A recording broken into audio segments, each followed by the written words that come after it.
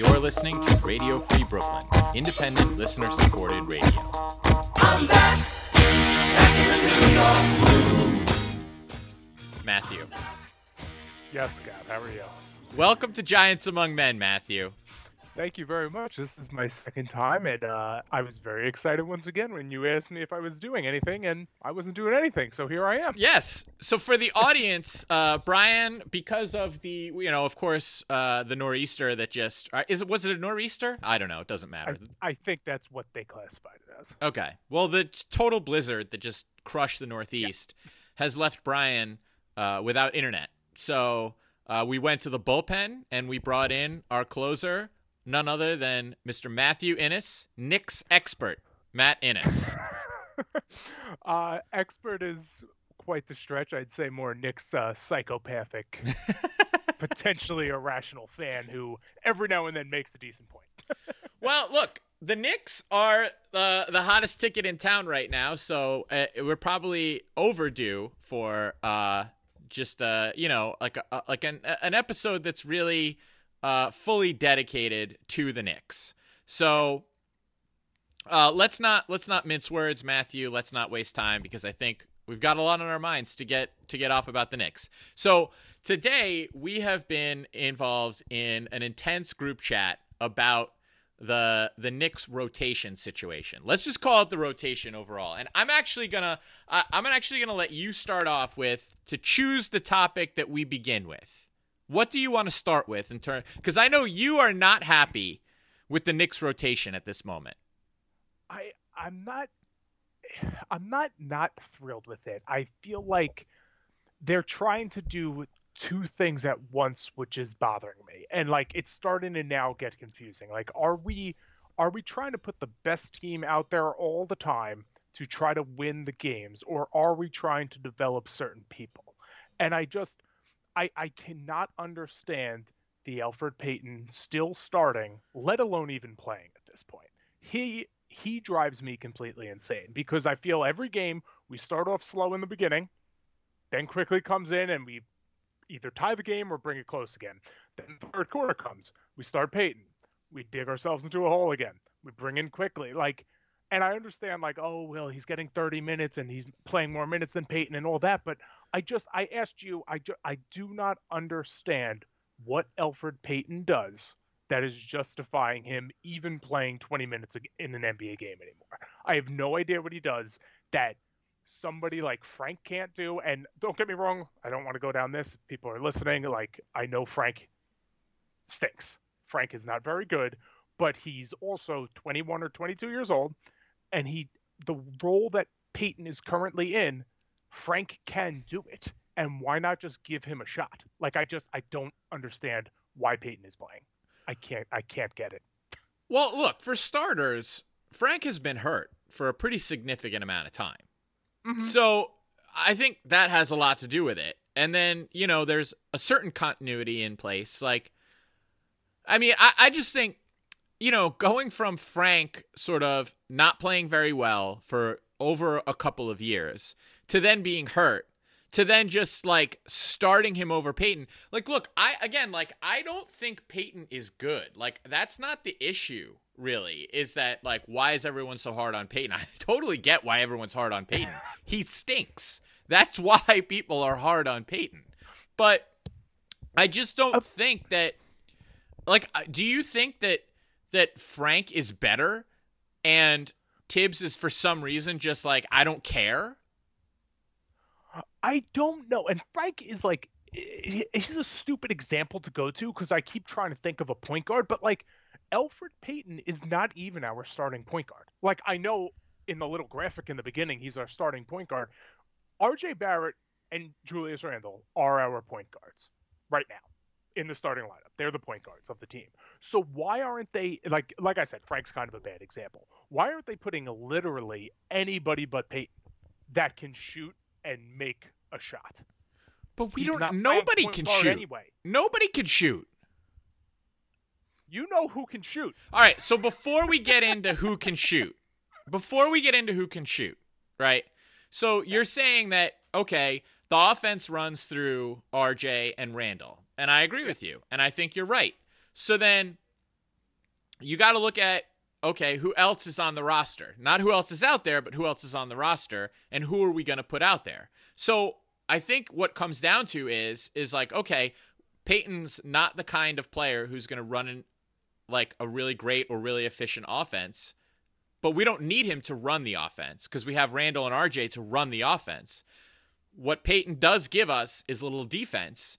So, and I think too, like, kind of what Tibbs' overarching strategy is that we're going to play slower than any other team to limit the number of possessions so that we don't have to get into a shooting match or a scoring race with whoever our opponent is. So we have to be able to grind teams down and play really good defense. So if Peyton is an option that gives us really elite defense and we don't need him to run the offense, what is the, like, who else are we putting out there?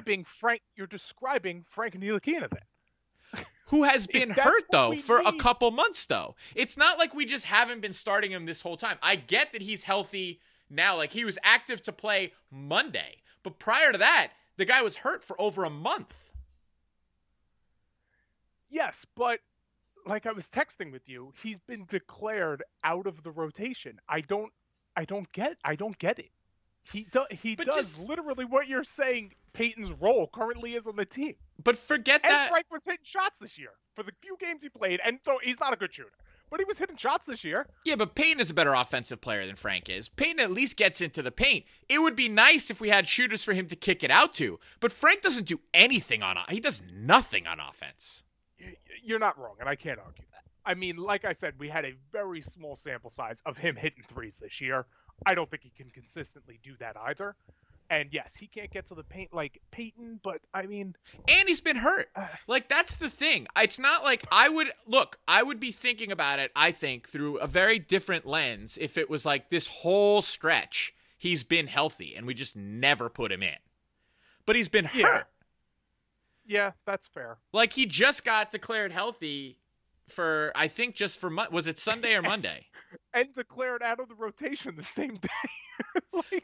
like that's bizarre. But he also stinks. Like, here's the thing, is that we're not at practice. Like, we see the games, but, like, you know, these coaches, and look, we're going to get to Knox in a second, but, like, what do you think is the motivation behind sitting these guys or declaring them out of the rotation if they shouldn't be? I guess that's what, like, just is driving me crazy as a fan, because, like, you're right. Like, but, like, we're watching Peyton suck every game. Like, let me see Frank suck in a game, and I'll shut up. Let me see Kevin Knox play Elfrid Payton's minutes, and let me watch him be terrible for 20 minutes. Like, I watch Elfrid Payton be terrible for 20 minutes in every game this year outside of maybe 2 or 3. But didn't you watch... Like, let me see him be awful I could shut up. But didn't you watch Kevin Knox be awful for 2 years? Didn't you watch Frank Ntilikina be awful for 2 years? 3 years? But this is like a new regime that seems to have some type of offensive plan, and Julius Randle is playing well. Like Knox never played with this Julius Randle. Knox has not played with this RJ Barrett that we're seeing now. Like, I But maybe it's because they stink. Maybe it's like you're saying we have a new regime in here that seems to have some semblance of an idea of what they're doing. Maybe their evaluation of those two is they stink. And Peyton stinks too, but he stinks the least of the three of them.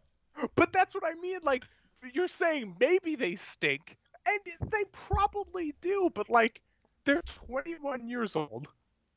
They do have, like, extensions coming up. I mean, Frank's not getting extended. Frank is, like I said, I bring him up because he's basically what Elfrid Payton's role currently is on the team. So why not give a 21-year-old kid the shot? Knox is different. I think Knox, like, do you want me to get into Knox, like, quickly? Like, yeah, let's go. Let's go with Knox. It's time. They need shooting. The guy is shooting 40% from 3 this year. And don't get me wrong, he makes some laughably horrendous mistakes on defense still. And there are times that he's in there, and I'm not even sure if he knows that there's a game going on. But I've also seen him bang 3 threes in a matter of 2.5 minutes, which is nothing anybody else can do on the entire team, except Austin Rivers when he plays the Utah Jazz. Right? Yeah. What? But But I think that's kind of the point, right? Like, maybe he can hit those threes, but he can't play any defense. And, over the course of 48 minutes, the overarching strategy that Tibbs has decided to go with is defense, slow the game down, limit the number of possessions. Because if we start running, like all these teams we're playing, if it becomes a race, we can't hang in that scenario. Like, Knox can't hit shots fast enough to get us to keep up with a team if we have to run up and down the court with them right now. So what we lose with shooting with Payton, we make up for with defense to slow the game, to kind of keep the overarching like philosophy of the strategy of a game intact for the game. I understand that, but like even really good defensive teams have a shitty defensive player that they sort of like cover up. Like, I just think Thibs is smart enough to cover up Knox's bad defense for like I don't think Knox should be playing 30 minutes a game, but like the game that we just lost last night against the Bulls, the defense the whole game was pretty bad, and then the fourth quarter the defense was great. They were getting stops, and they had like 5 opportunities to tie or take the lead, and nobody could make a shot.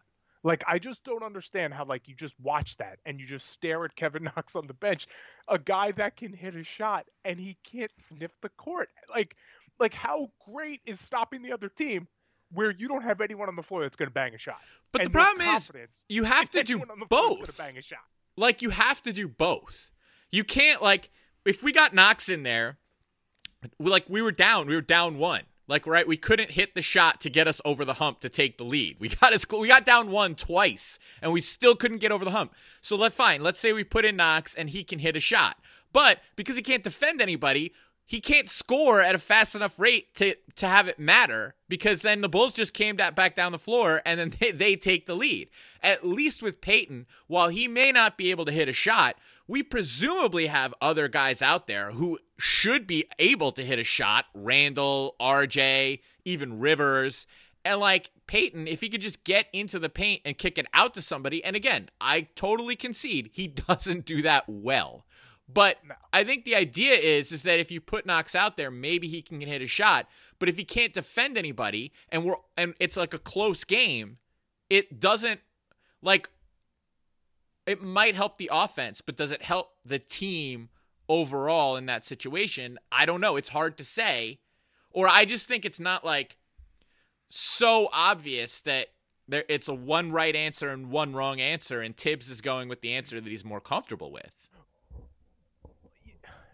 Yeah, and I understand that. And like every time you make a point, I feel like I say, and then this. But like, it all sort of, like, this is why my brain goes crazy when I think about the Knicks and what they are. Like this is the most competitive team, you said it today, that we've seen in a long time. It's the most excited we've been in a long time. And I just, like, what you're describing is like they're trying to put out the best team to win, right? Like, they're trying to put out their best players that they think help them win games. Yeah. Okay. And I do agree with that. But then I just, not to go to a new player that I can't stand at the moment. No, because we have to transition to this eventually. How do you justify Obi Toppin playing currently at all? But if we're trying to win, how is he on the floor? I don't get it. But to me, it's also like, first of all, I think that like we shouldn't be so narrow as to say we're only either trying to win or develop guys, and it's only one or the other. Like, there are certain things we're doing concurrently, you would think. I don't think it's as unusual, or I don't think it's that unusual that if a guy was picked number 8 2 years ago, like Knox, and so that's the number 8 pick 2 years ago versus the number 8 pick this year. If you're going to if you think that they're both not what you would like them to be, you're going to play the more recent number 8 pick, because you have... Even though he's 2 years older. But even though he's 2 years older, he's only been in the NBA. Like, one of the things you said today was you think playing at Dayton, he was able to play bully ball, and he's not able to get away with that in the NBA. And I agree with you. But do we give him more than just 3 weeks to try and adapt to the NBA when he's this year's number 8 overall pick versus Knox, who's now had 2 years to adapt to the NBA from being the number 8 overall pick and has not shown a ton of growth in that time. Yeah, and that's totally fair, but like this is when I just if Thibs would attempt, and this is why Thibs also makes me crazy. If he would attempt to play Randall and Obi together, I don't think I'd be as upset about Obi Toppin in general. But like the fact that we drafted him, he plays Randall's position, it's pretty clear that they cannot play together at the same time. Like, when is Obi going to get his opportunity to learn in the NBA if it's not in 10 minutes per game, where at these 10-minute clips it's hard for anyone to look good? Like, we drafted a guy that the second we drafted him, the clock was already running on him. And where are his minutes coming from that he's going to improve? Because he's not ready right now. No. He's not an NBA ready player at all. No, and that, And he's look, going to be 23 in a month. that's a fair question. But, look, like, I mean, look, you're a little... I hate him. That's fine. I don't like him either. I hate him too. But, all right, so there's a few things I want to address, okay? And I feel like I've already lost track of some of them, so you're going to have to help me out. Okay.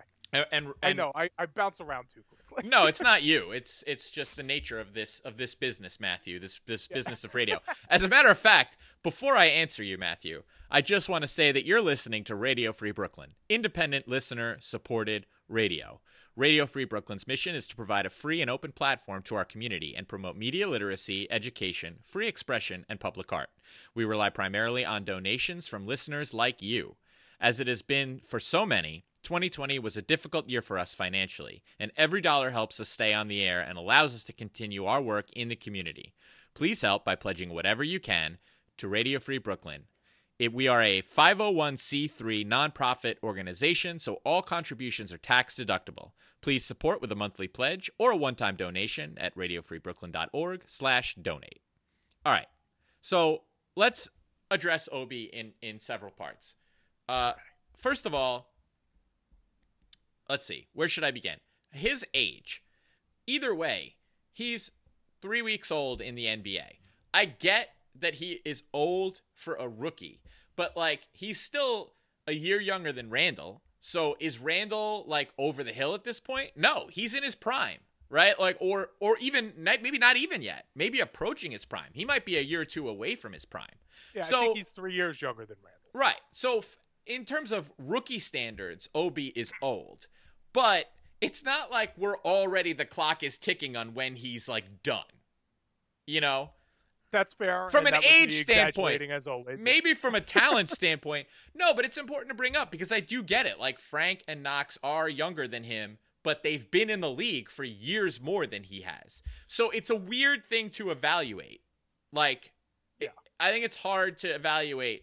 The age makes it difficult. It does complicate the argument, whether you're in support of Obi, in support of Knox and Frank, or somewhere in the middle. It makes the argument much more difficult because it's like it's just a weird dynamic with the ages. It is very weird. And like, I also think that like the Obi thing is weird that his age, and he played at Dayton against not great level competition.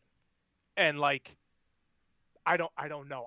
I think he was basically a grown ass man playing against boys, and now he's in the NBA and he stinks. Like, that's what my evaluation is of Obi Toppin. Yeah, but I also think that this was such a weird draft. Like, oh, for sure. Like, I don't know. Where did Wiseman go? He went to Georgia, right? Wiseman was Memphis, but didn't play. So Wiseman was Memphis. Anthony Edwards was. Yeah. Anthony Edwards was Georgia. Not a perennial basketball power, but at least in the SEC, so fine. Then, Wiseman went to Memphis but didn't play. Halliburton's didn't even play college ball in America, right? No, he was at Iowa State. Oh, he was at Iowa State. So who was the French? That was the guy the Pistons drafted, Killington Hayes. Killington Hayes, right? Yeah. But I would just look at all these people. Like, guy went to Iowa State, guys from France. Memphis didn't play, Georgia. Obi's at Dayton. Just a weird college basketball year. And then the Israeli. Disraeli, Who exactly. was the one I wanted to draft. That's right. How's he doing, by the way?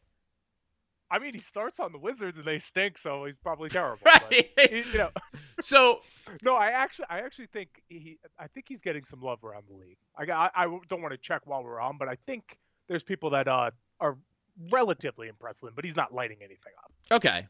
But so, like, I think we can develop guys at the same time that we're trying to win. I understand giving a little recency bias to the more recent draft pick. And I'm trying to, now I can't remember either, like, what you were saying, because I wanted to make a point about something that you said about Obi. I just think, like, Obi makes more sense to play because he's Julius's backup. Like, we can't keep Julius in the game for 48 minutes. Oh, about him playing with Randall. Here's the other thing. I think right now, Tibbs and the Knicks look at their margin for error as very narrow. Absolutely. So here's the thing, like, because I think this is something that Brian and you are pretty aligned with in our group text. But I think that you guys just want Tibbs to take more chances with the lineup and do more tinkering and do more experimentation. But I think that it's possible, maybe even probable, that going with some of these other lineups would be good for us and would help us win. But there's also a decent chance that they could fall apart. If we're actually trying to make the playoffs and the lineups that we're playing are, keeping us in the mix. So maybe like over the course of a game, like you're pointing to last night, right? We want to take the lead. We can't hit a damn shot. Why not just put Knox in, just put a shooter in, right? Like, that's like a single situation in a single game. But when you look at, again, if you kind of look at if you zoom out and you look at the bigger picture, if Tibbs is like, I got to make the playoffs or at least get into the play-in tournament as the 10 seed, maybe I'm not maximizing what we could be, but what I'm putting out there, I know is going to consistently keep us in that range. And if that's what I have to get done this season, that's what I'm going to do. As opposed to, let's just say, for example, we were like Brooklyn, right? To keep this for our New York local fans, or whatever, Radio Free Brooklyn. Like, Brooklyn is going to make the playoffs no matter what. Can they win a championship is a different discussion entirely, and I know you don't think that they can, but they're going to make the playoffs. So they have the luxury of being able to play around with stuff. Because they just, by sheer talent, are going to win enough games where they're not just going to be not in the playoffs. And I think if we were in that position, I would understand a lot more experimentation with the lineups, because it's like, today's not a must-win game, so let's just throw some stuff out there and see what's working together. But if you're like us and the margin for error is so thin, you're going to like be a lot more conservative and stick a lot more to just like what you know. Yeah, and that all is very well said, and I do agree with it mostly. But, like, if the margin for error is so small, why are we okay with starting games in the first quarter and the third quarter in a hole? Because we can't score.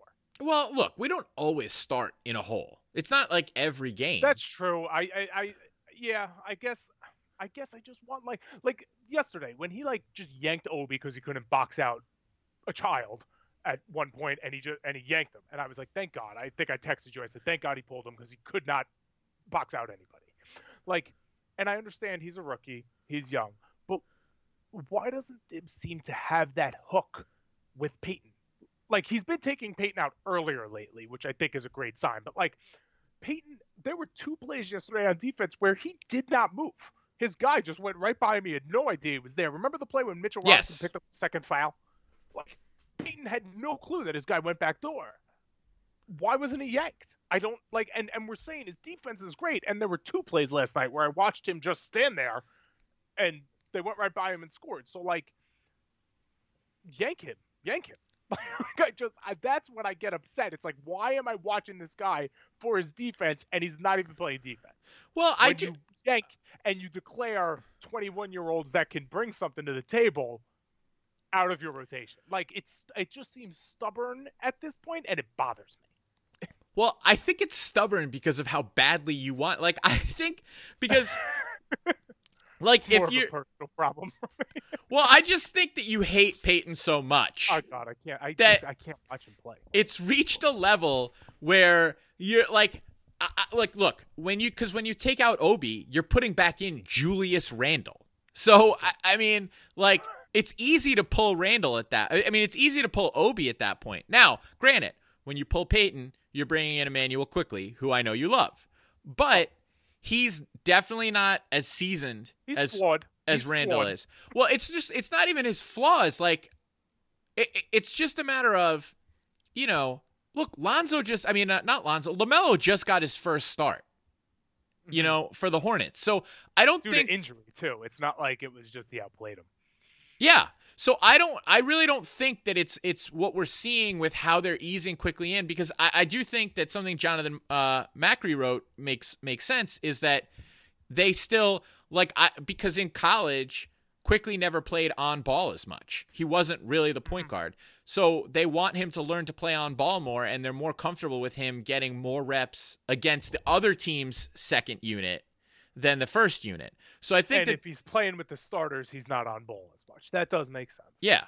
So I think that that's why Peyton, not only does Peyton continue to start, but they also have a slower hook with Peyton, because it's not just like, you know what, fine, we'll put Randle back in there and we're like solid. It's just more complicated to just throw Quickly in there just at any moment. And I think maybe sometimes it's also just like my anger and frustration, and I don't know how to like express it, but like I have so much frustration with the new front office just for not acknowledging that this team desperately needed a point guard. Like, they didn't address it, and I'm stuck with Elfrid Payton again. But they drafted Emmanuel Quickly. I know, but they still don't like they did address it. They drafted him. They drafted a guy. But why is Elfrid Payton on the Knicks? Why is he still here? Why are we watching him suck for a second consecutive year where no other team was even going to sign him? Why didn't they throw money at DJ Augustine, for crying out loud? Why? Because Matthew, I don't understand. Because nobody ever wants to come to the Knicks. Elfrid Payton was one of those people willing to come to the Knicks. Maybe now that we're like a real basketball team in the National Basketball Association, players to be like, oh, maybe I should play there. But prior to this year, no one wanted to come to jump in this dumpster fire. I told you, I don't care how stupid I sound. I don't care how dumb it is. I want to trade for Derrick Rose because I cannot watch Elfrid Payton anymore. He's like ruining Knicks games. Don't trade anybody for it. Give him a second-round pick. I don't care. Give them their second-round pick back. Give the Pistons, say, listen, just take this back. Give us Derrick Rose, but you also have to take Elfrid Payton. All right, I can live with that. Give him a second-round pick. Fine, I'll take it. Yeah, second-round pick, Elfrid Payton for Derrick Rose. Just please do it. I can't watch him. I get why you don't like him, but I do feel like you kind of have to accept in your heart that he's on the team this year, and he's gonna be on the team this year, and we're gonna have to live with him this year. But he won't be next year, right? What's his contract? Did we have him next year? If they're paying him anything more than a large case of Pringles, we've made a gigantic mistake. But it has to be a one-year deal. It has to be. I don't know. Maybe he's just allowed to sleep at a hotel in New York City. Maybe that was the contract. I'm not sure. But so so did they draft Quickly to be the point guard of the future? I mean, I don't know if they drafted him to be the point guard. Like, I don't know if they were specifically like, this is the point guard of the future, but they certainly went through enough gymnastics to get the guy. Like, for sure. How many trades were made to move up? How many weird picks to get a guy that didn't appear to be on anybody else's radar? Like, they clearly valued him. Yeah, which was weird because I wonder if they could have gotten him if they didn't even move, but none of the moves hurt to move up, so it doesn't matter at this point. And I'm happy we have him. So. Right, but I think more my point is just like they They clearly wanted him. It wasn't just like he was there and then they lucked into it. Like they were all the Kentucky guys were like, we have to get this guy. You know that's what happened. Right. And then that's also my point with Knox is that all these Kentucky guys on this staff, like we're like Kentucky's grad school right now. And if Knox does not have a prominent role after that, it's not just Tibbs. And it's not like a fluke. Like his college coaches are there and they're not like, we got to put this guy out there. Yeah, I guess like, and it's sort of my problem as a fan. Like, I guess I just wish that there was a little more transparency, like declaring them out of the rotation. Like, why? I guess I just want to know these things, like, because I can't see them stinking in practice. And I know they're not going to come out and say, Kevin Knox out of the rotation because he's literally the worst player on the entire team. Like, I know that they're not going to say that, but it just, like, when I use my little fandom eye test, watching basketball a long time, I'm no expert, I'm no scout, but, like, he does something that they desperately need. And it's like, are the coaches failing him by not, like, this guy's an athletic freak monster. Like, no one can teach him how to play D. Like if that's the case, waive him. Like, I don't understand what he's still here for then. If he's that bad, waive him and move on. Right, but I guess my point to you is that if they could, right, like if he was salvageable, this would be the staff that, look, I don't know if this is the staff to get it done, but this is certainly the staff that would be motivated. Believe in him. Right. They'd be motivated to get it done, if for no other reason than to say, look at what we coached this guy in Kentucky. We knew he was a pro. The Knicks screwed this up for however many years. Now we're here and we've salvaged it. Like, if nothing else, they'd be motivated to salvage him by that. So if they haven't, it would make him look good, yeah. It says something about Knox, I would think. Yeah, I guess. And yeah, I mean, I've always overvalued Knox and Frank. I know I have, but I guess I still get hung up on this like feeling of like, are we really trying to make the playoffs, or are we still rebuilding and developing? And I guess I need to accept what you're saying, that like both things can currently be happening at the same time. Well, just look at like I'm not okay with that. Well, just look at the Giants season, right? Like, the Giants season began with no intentions of making the playoffs, and it was pure rebuilding. But then we found ourselves in a position to possibly win the NFC East, and then it became the goal. Like, I think that the Knicks probably entered the season thinking it was a rebuilding year.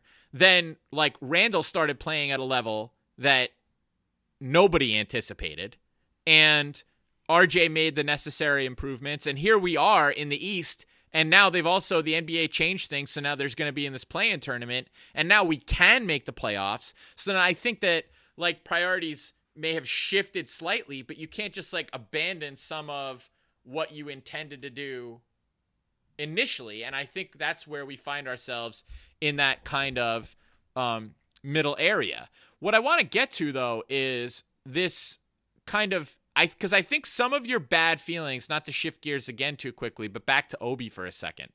I think some of your negativity towards Obi is because you are convinced that he is there to shank Julius Randle.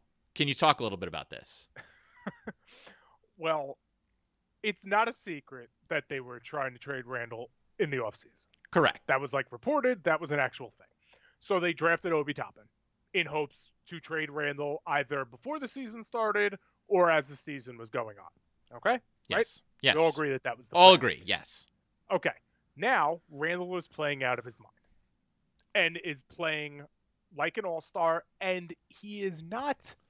And it's kind of a problem with Randle, too, because he's playing amazing. He's playing out of his mind. He's 26 years old still. But I think it's like also known that he is not a superstar to build totally around. So they're in like this weird position now. And they have Obi waiting in the wings, and I have this terrible feeling that they're just going to trade Randle because and this is what I was asking you earlier. And I know you think I'm crazy for thinking that they're going to trade Randle just because they have Obi and they don't want to admit basically that they made a gigantic mistake in drafting him.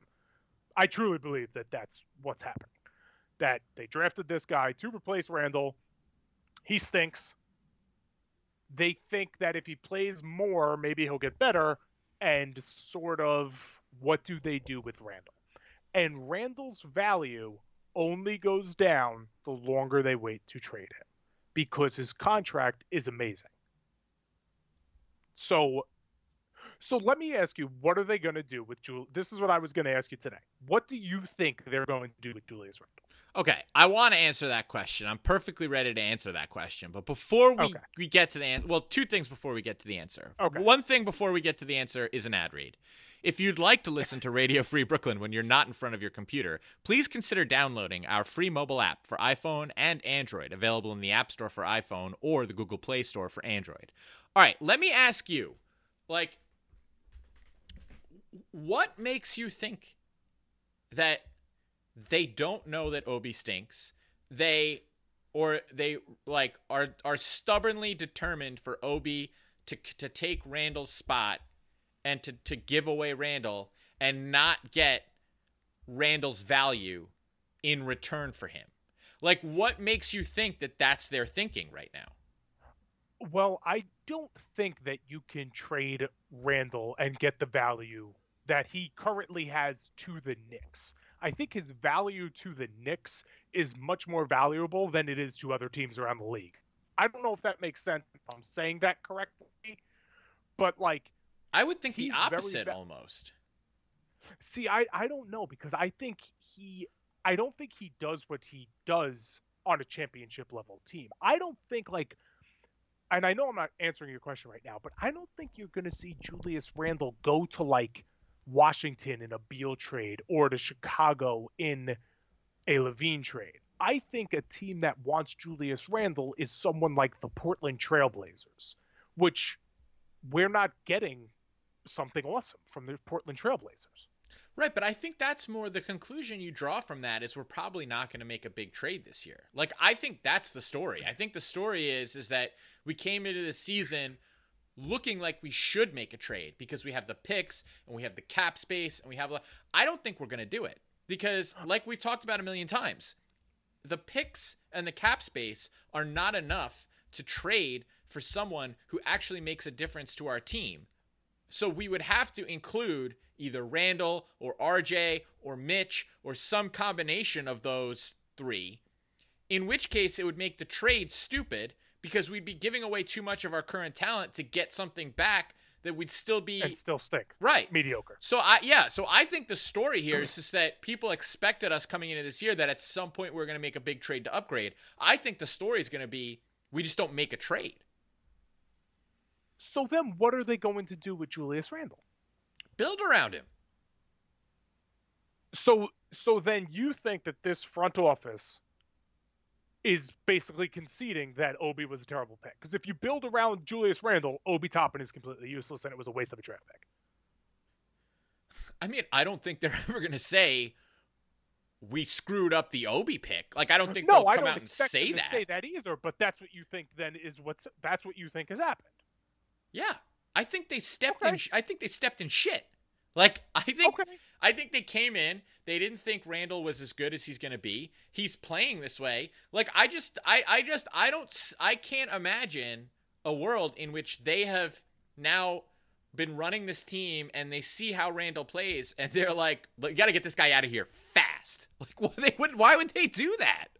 Maybe it's like just years of being a Knicks fan and watching irrational moves. I have this terrible feeling that Randall is playing great, but he totally doesn't fit their timeline. And like, I don't think that he's viewed as a player to build around. I don't like, and maybe I'm making that up. And I love Julius Randle.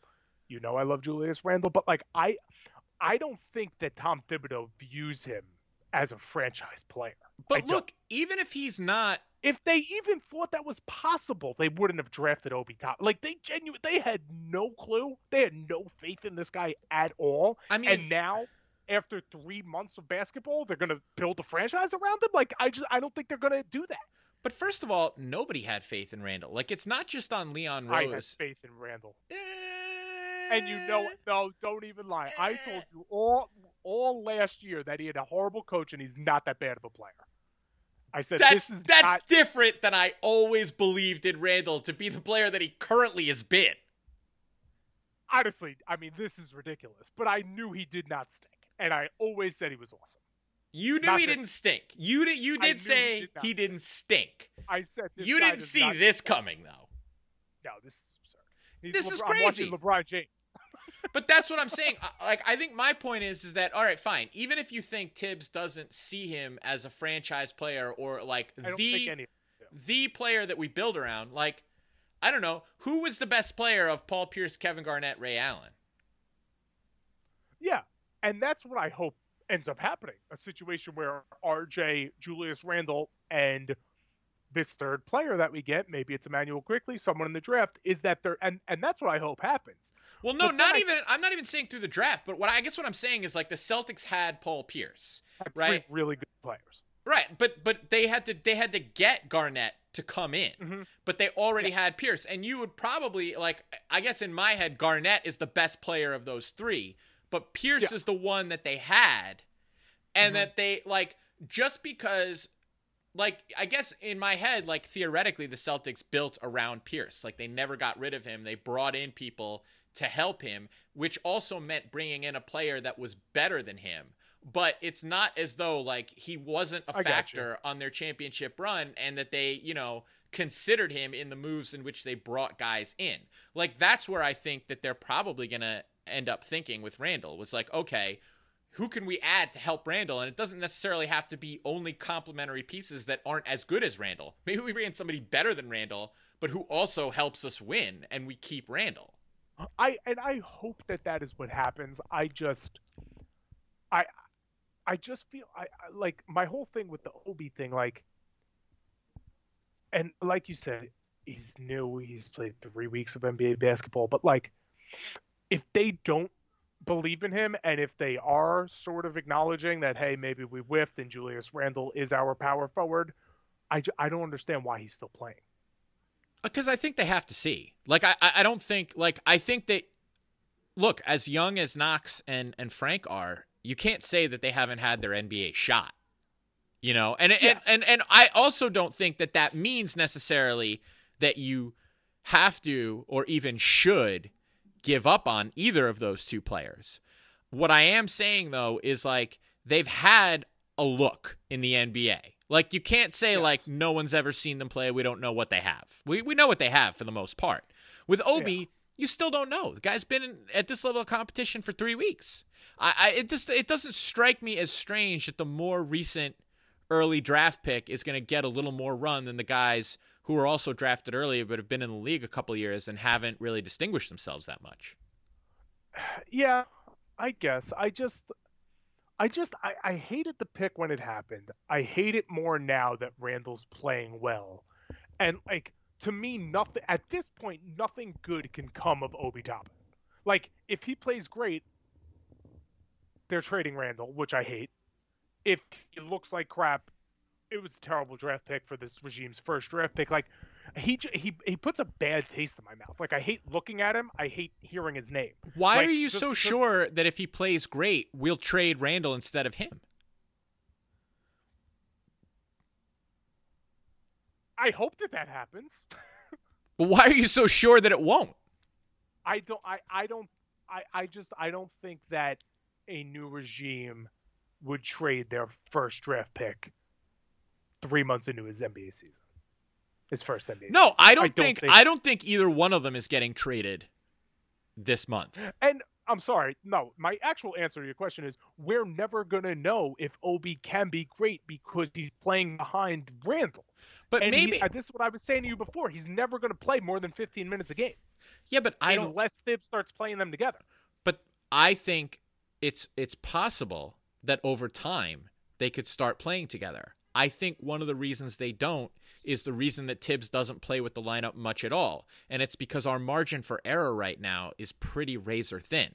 Like, you're far less likely to experiment with things if you're desperately trying to stay in that top 10 to get a playoff spot. Like, if we were, just out of it, just not even close, or again, if we're like the 5 seed or something and we have a cushion, like we're not competing for like home field for home court advantage all the way through.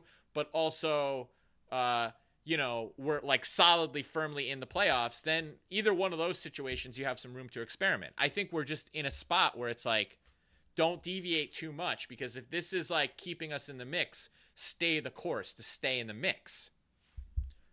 Okay. Because we're not winning a title. Even if we get in the playoffs, No. we're not winning the title. So why not just like play it? I think the playing game is the worst thing to happen to this Knicks team this year, to be honest. I totally agree with you. I totally agree with you. I think it's the worst thing to happen. It's to them, muddied the waters so team, much. and us as fans. Yeah. Because like, if you would have told me they had to be top 8, I'd be like, I don't think we can get there. This top 10 nonsense, like, there's no reason we can't be in the top 10. Right. Or I think if we had to get into the top 8 and we started to slip down to 10, maybe then you start to see some Tibbs experimentation to get us up. But right now, I just think he's trying to anchor and hold down in that 8 to 10 range and sit there and then see if we can make what happen. My point is this. I just keep coming back to, we've been so horrendous for so long. I think I have liked what has happened since Leon Rose took over. Not everything, not every last thing that's happened. Ultimately, you're totally right, and that's why I needed to take a deep breath sometimes. Yeah, I know, but that's really all it is, because I just think I think that everything you and Brian have been saying about Knox, Frank, and Obi are totally valid, and they're totally legit. My thing is just like, I trust Tibbs. I trust the way. And look, nobody was more upset than I was, of the three of us, that we were trotting out basically the same team as last year, plus Obi. I was incensed about this a couple of months ago. Yeah. And you guys were like, okay. Now it's like, you guys, now we've like tasted a little success, and you guys are just like, why are we doing this and that, and it's just like, we're in the playoff mix, we're in the hunt. Like, I know I don't love every single thing we're doing in order to get there, but we're there, and we're solidly there. Like, if we win tomorrow night against Chicago, everyone's tune will kind of change. You'll still have your same frustrations, but you'll have a little less panic. And that's basically where Tibbs is kind of keeping us right now. He's just keeping us in that 8 to 10 range where we're not thriving, we're not maximizing, but what we have, we know, is good enough to just keep us in that mix. Yeah, and I think it's just like, I've tasted success again, and like, I forget how awesome it feels for the Knicks to be mediocre. Yeah. And like, I feel like they're just gonna fuck it up. Like, sorry, I feel like they're gonna mess it up in one way or another. And like, I shouldn't feel that way, because this regime, really, I like what they've done. The Obi pick terrifies me, because I do think it was terrible. I think it was awful. Two things though. And that's like their first thing that they did, and it doesn't sit well with me. Okay, but the second thing they did is draft Emmanuel Quickley, who's my favorite player possibly to ever exist. Right. So yes. I'm just saying, like, who should they have taken at the 8th pick instead of Obi that they could have taken? Look up his numbers, but and I'm not gonna lie, I didn't like Halliburton, but I'm also not an NBA scout. Like, maybe they should have done a little bit more homework on Halliburton. I didn't like the way he looked. I'm surprised he's playing this well, but like, obviously him. But I wanted Denny. But let me also ask you, if we take Halliburton at that 8th spot, do we get Quickley? Right. I think so. It's a guard league now. If they wanted Quickley as badly as you said, I think they would have drafted 2 guards. Yeah, I don't think it's a guard. It's a guards league. Fine, and that's fair. I'm not going to argue that necessarily. I guess my counter to that is, like, I don't necessarily fault them for Obi, because I don't think there were any no-brainers in the draft, even at 1-2. Like, even I think Wiseman looks awesome, but I don't think that even at the first pick there was just like a no-brainer, get that guy. So that's why I don't really fault them for Obi. I think that this was a very weird draft. Like, I don't, and you're right, and I need you to talk me off the ledge sometimes with that, because that all you're saying is true. It just upsets me. I don't know why. No, I get, like, it's funny. I get why you're upset. I just think you don't have to be upset about the things you're upset about. I don't think we're getting rid of Randall. Like, I just think So you think they're going to max Julius Randle though after next year? Because he's going to get a max contract if he keeps playing like this. I mean, we'll have to see. Well, I mean, that's the beauty of it, Matthew. We don't even have to discuss that because we still have a year of him. We still have the rest of the season and all of next year. But that's what I'm saying, though. Like, if they are even entertaining trading him, which I'm sure that they've discussed it. Yeah. His trade value is only going down if they don't trade him this year. Not necessarily. Year, he becomes an expiring contract next year. Yeah, but I mean the whole thing is his contract is great for the way he's playing. So he has more value this year than next year. Yeah. Because then you're looking at him then you're going to use him to unload like a team that needs cap relief from a shitty contract, and I don't want to get involved in something like that. Right. That's what an expiring contract trade is. They're going to trade him to a team that has a player under a real lousy contract, which that's what's gotten us in trouble in the past. I don't like that. This year, if they were to trade him, the team trading for him is getting a good player that's under their control next year for $18 million. Like his trade appeal is right now, if it's going to be considered. And if not, then it's almost like the KP thing. I hate to bring it up. I'm not trying to get you going, but like they traded him in a kind of crappy trade, which we've agreed upon, because they didn't want to max him. And Randall's kind of in that same position right now. It's like his values right now, if they wait, his value goes down. And if you never trade him, you kind of have to max him. And it's a weird. And I know I'm making something that isn't here yet, but like it is potentially a problem. And I feel like it's a problem because of them drafting Obi Toppin. But I don't understand why it's a problem for drafting Obi Toppin, because regardless, because they drafted him to replace Randall, and Randall's awesome. Right, but that doesn't mean we just give away Randall for cents on the dollar just because we drafted a guy. Like, I don't think either way. And again, the Porzingis trade was done with a very different front office. And it was done. And I don't like that. I'm not saying that it's the same situation. I was just comparing like what we hated about that to me is what would happen if we trade Randall. Right, but if we don't trade him, we got to max him. But I don't think we're gonna do that because also, like, again, I just think, well, two things. One, I think Randall gives us too much. Like, I just don't think he's the only asset we have. Like, he's a big asset. Just to give him away, like, what would we gain by giving him away? Like, for what? I don't know. Like, unless we're getting the number 1 or 2 overall pick in this year's draft, what would entice us? We already have more picks than we can realistically use, so we don't need more picks. And so we would have to get back a comparable player. Yeah. Which, like I said, I don't think that trade scenario really exists. Right. So I don't think we're trading him. Okay, then I hope. Like, what do you think we're trading him for? I think they're going to do something crazy, like send him to Portland for like a late first-round pick and like Gary Trent. That's what I think is going to happen. That's fine. Look, if they do that, then I will burn down the Garden. Like I just will. Like, I don't know what else to tell you. I mean, that's just the reality of the situation. That would be so outrageous to me that I just knocked my microphone over if they did that. Like, that's just yeah, if they did that, everyone is going to be rightly outraged. But I just don't think. I think that they are a little savvier than that they know they have something of real value. You know, had they not traded Porzingis, I would be a little more concerned because I don't think we would have the stable of draft picks that we have now. But again, we have more draft picks than we can use, really. Like, I mean, we can use them, we can draft it, but like, we have too many draft picks, so we don't need more of those. We need a talented player. So that's how I ultimately feel. Like, we have a talented player. I just hope that like they realize how talented this guy is and that they do just hang on to him. I mean, there's no indication that they're going to let him go, but I don't know, man. I don't know if they believe that this is how good he really is. Cuz it's like a 3-month period that they would completely flip. Like, you think he's shown them enough to completely flip? No, look, Maybe Their not. top priority was trading him. Maybe There's no way we trade him. Like, maybe not. And it's not no way we trade him, but no way we trade him for cents on the dollar. No way we like just fire sale the guy.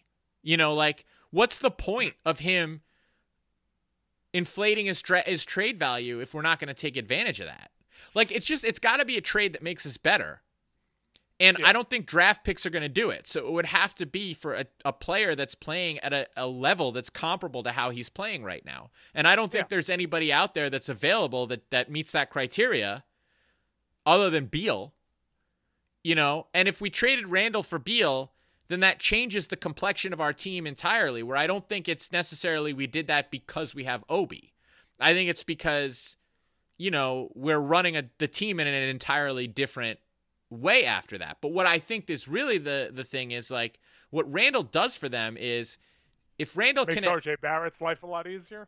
Well, not only that, but right. Randall makes RJ's life a lot easier, and then if RJ continues to develop at this rate and you're a free agent in the future, then it's like, okay, let me come play with RJ and Randall. So I think there's value in keeping him if we can't get a trade that doesn't bring us back somebody like Beal or like another all-star, basically.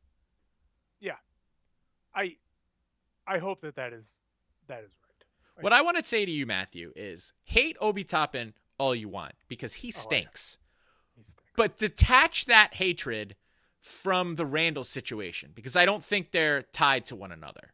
I don't think anybody in the Knicks organization is being like, let's get rid of Randall because we got Obi. At least not now. Maybe they thought that preseason. But no one's thinking that now. And also, too, if we were really getting ready to trade Randall, don't you think that there would be leaks to the media, to like real media guys, talking like Ian Begley, Alan Hahn, Tommy Beer, guys like that, like Mark Berman, guys like that. Don't you think somebody would be putting out there, we would either be reading stories currently that said either A, they were looking to trade Randall, or B, saying like, you may not see it on the court, but man, you got to see Obi behind the scenes. He knows how to conduct himself, true pro, knows how to interact with people, always working hard. Like, you're not seeing that right now. I'm just saying, though, they tried selling us that bill of goods until we all see him play, and he's terrible. Yeah, but what draft pick doesn't have those things written about them? What are you going to do? Draft a guy and then be like, he kind of stinks, though. Like, no one's going to do that. I am dwelling on how much he stinks, and I do need to just get over it. But, like, the trade deadline, it's still almost 2 months away. Like, I don't think we'd be hearing that yet. I don't. Maybe March 25th, the trade deadline. Like, it's far away still. And if they start losing, I think they're going to trade him. Maybe. I think it's I do. And then really. I'm going to watch Obi Toppin starting, and I'm going to you're going to have to delete my number and break yourself on. I'm going to go. I don't think they're going to see that. That's all the time we have for the radio show today. Thanks everybody for listening. Check us out on social. Thank you, Matthew, for coming with us. Radio Free Brooklyn. Signing off. All right, Matthew. Now we're in podcast bonus time. Welcome to bonus time, Matthew. I'm excited. And just while we were talking, I did bring up Denny's numbers, and he's not lighting the league on fire either. He's averaging 7 points a game, 4 rebounds, but he could shoot. Apparently, he's shooting 43% from 3 on 3 attempts a game. Okay, I mean, still pretty 3. nice. That's okay. It's fine. I'm just saying, like, yeah, I do think maybe you're right. They drafted Obi thinking he could replace Randall, and then I think that everybody got in the building with one another, and you know what? Tibbs is like, hey, Randall's awesome, and I don't like Obi. So, like, I just think it's not going to happen. Why is he playing him? I'd rather see Taj Gibson. Because he's this year's draft pick. He's been in the NBA for 3 weeks. Let him just play himself off the court, which he kind of is. Thank God. Matthew, every week Brian and I use this time to remind our listeners that we record this podcast on Tuesday. It airs on Radio Free Brooklyn on Thursday, and then it's available for download on Saturdays. So there's usually quite a bit of time that happens between the recording of the podcast and the airing of the podcast. So some events that have taken place between recording and airing.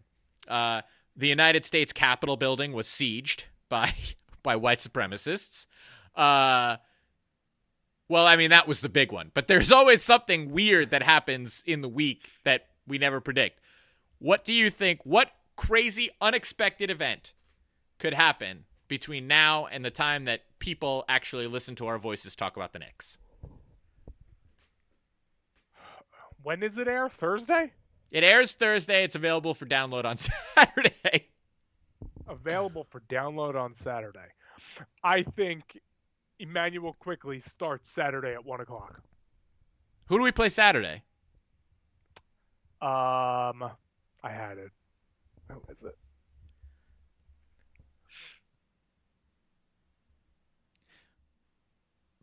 By the way, Peyton's deal is expiring this year. The Portland Trailblazers. They Julius better Randle's future team. Julius Randle's future team. Yeah, he's going to impress them. That's good. So, yeah, okay. Quickly start Saturday. I love that prediction. I love it. I think Quickly starts on Saturday. Okay. Now, how does that make you feel, Matthew? It makes me feel great. Good. It feels good to say it. Can I just ask you? I just hope that.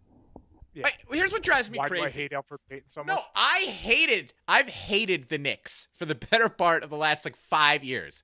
And you stick up for them like crazy in that time. Now, I'm like, all right, we finally have a good team that I can reasonably sort of enjoy. And then you flipped to where you're like, they don't know what they're doing.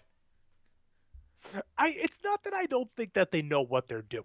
I think I feel like I always defended them when they were terrible, because it was to me it was if I had a little brother that everyone picked on, and it was just okay, enough, we get it, he's a twerp, he's an idiot, it just bothered me. It was like people thought that they were breaking ground or saying something profound to say the Knicks sucks. So I would just, me, I just go the other way, and I just I hate it. It's you're not saying, you're not intelligent, you're not some basketball savant because you think the Knicks stink.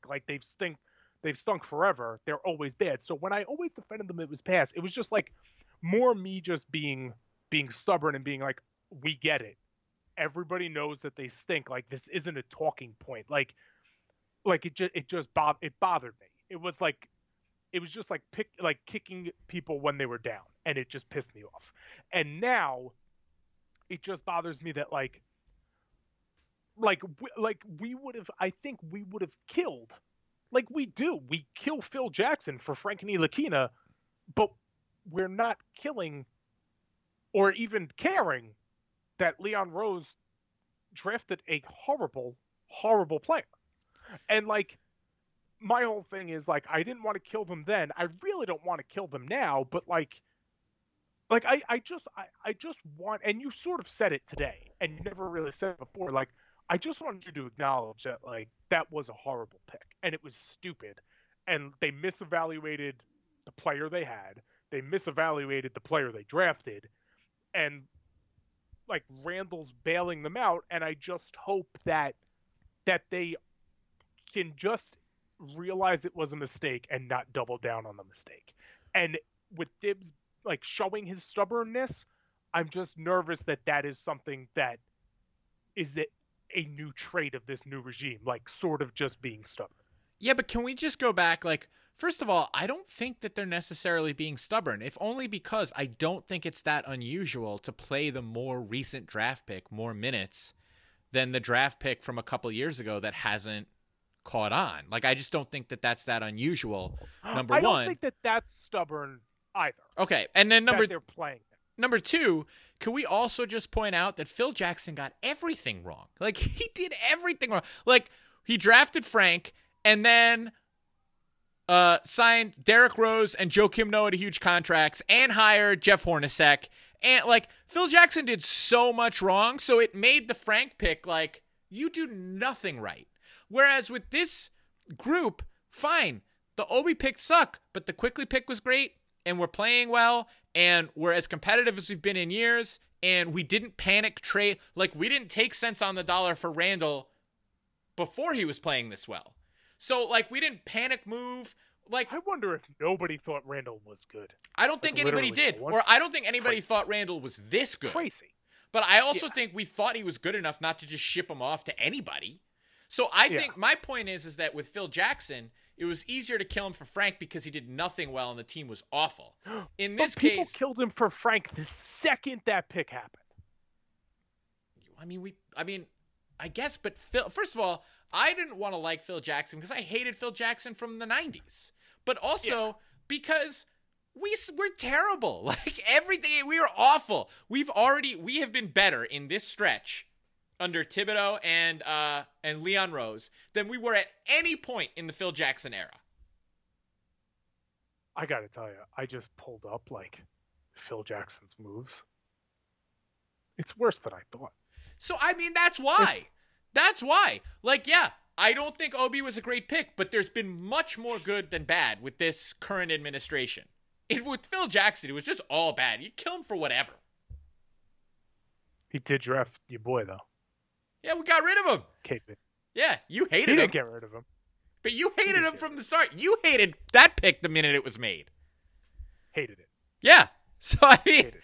don't use that as a defense. You hated it all along. I did.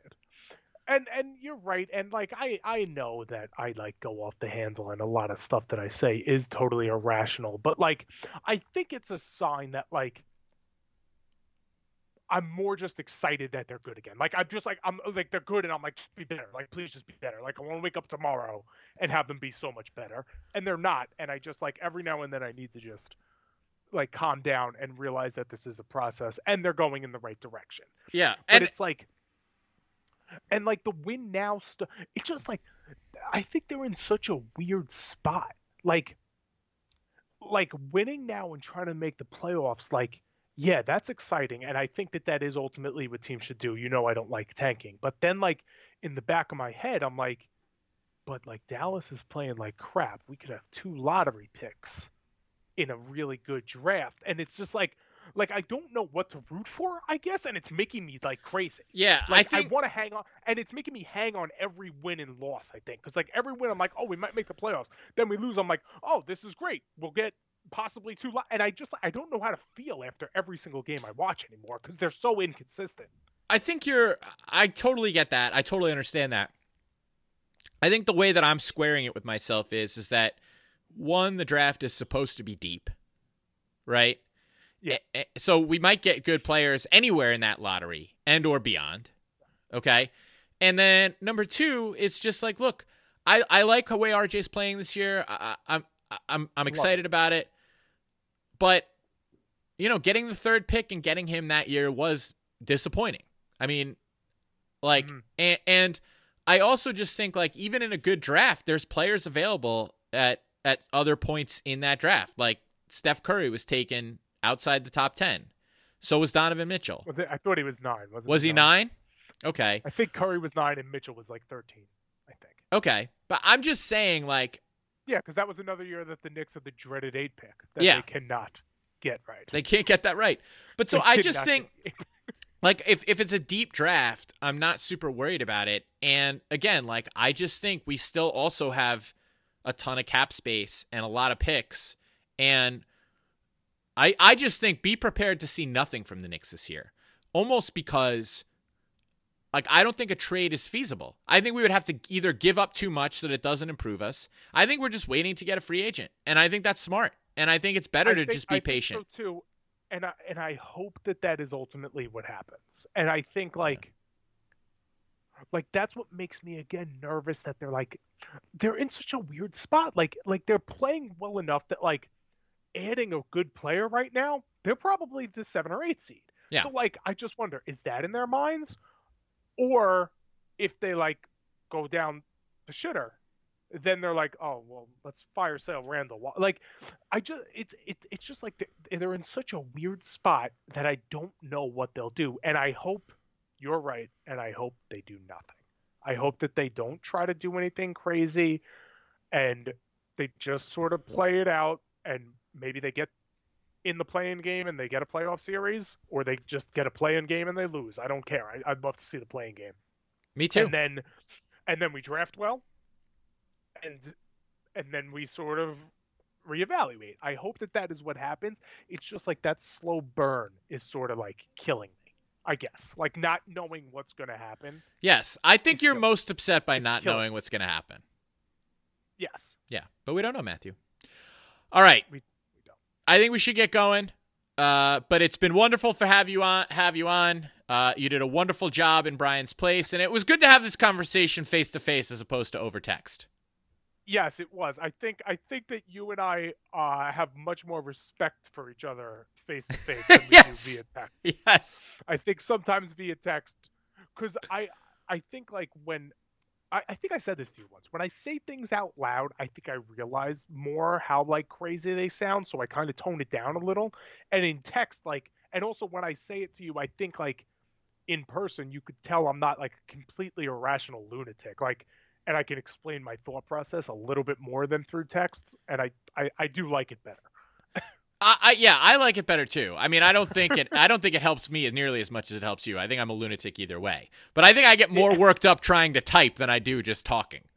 That's what I think. I think like typing all those things gets you more angry naturally. Yes! Than just kind of getting it out quick and moving on to the next thing. I agree. Like, because we argued for like 4.5 hours via We- text. It was exhausting. We did. It was. And here we talked about it for 50 minutes, and we basically said the same stuff. And like, I know we're still friends. Like over text today, 4.5 hours. I was like, is this gonna ruin our friendship? Like, I didn't know. Nothing will ruin our friendship, Matthew. I'll promise you Nothing. that. Nothing. But I do appreciate it. Thank you so much for having me.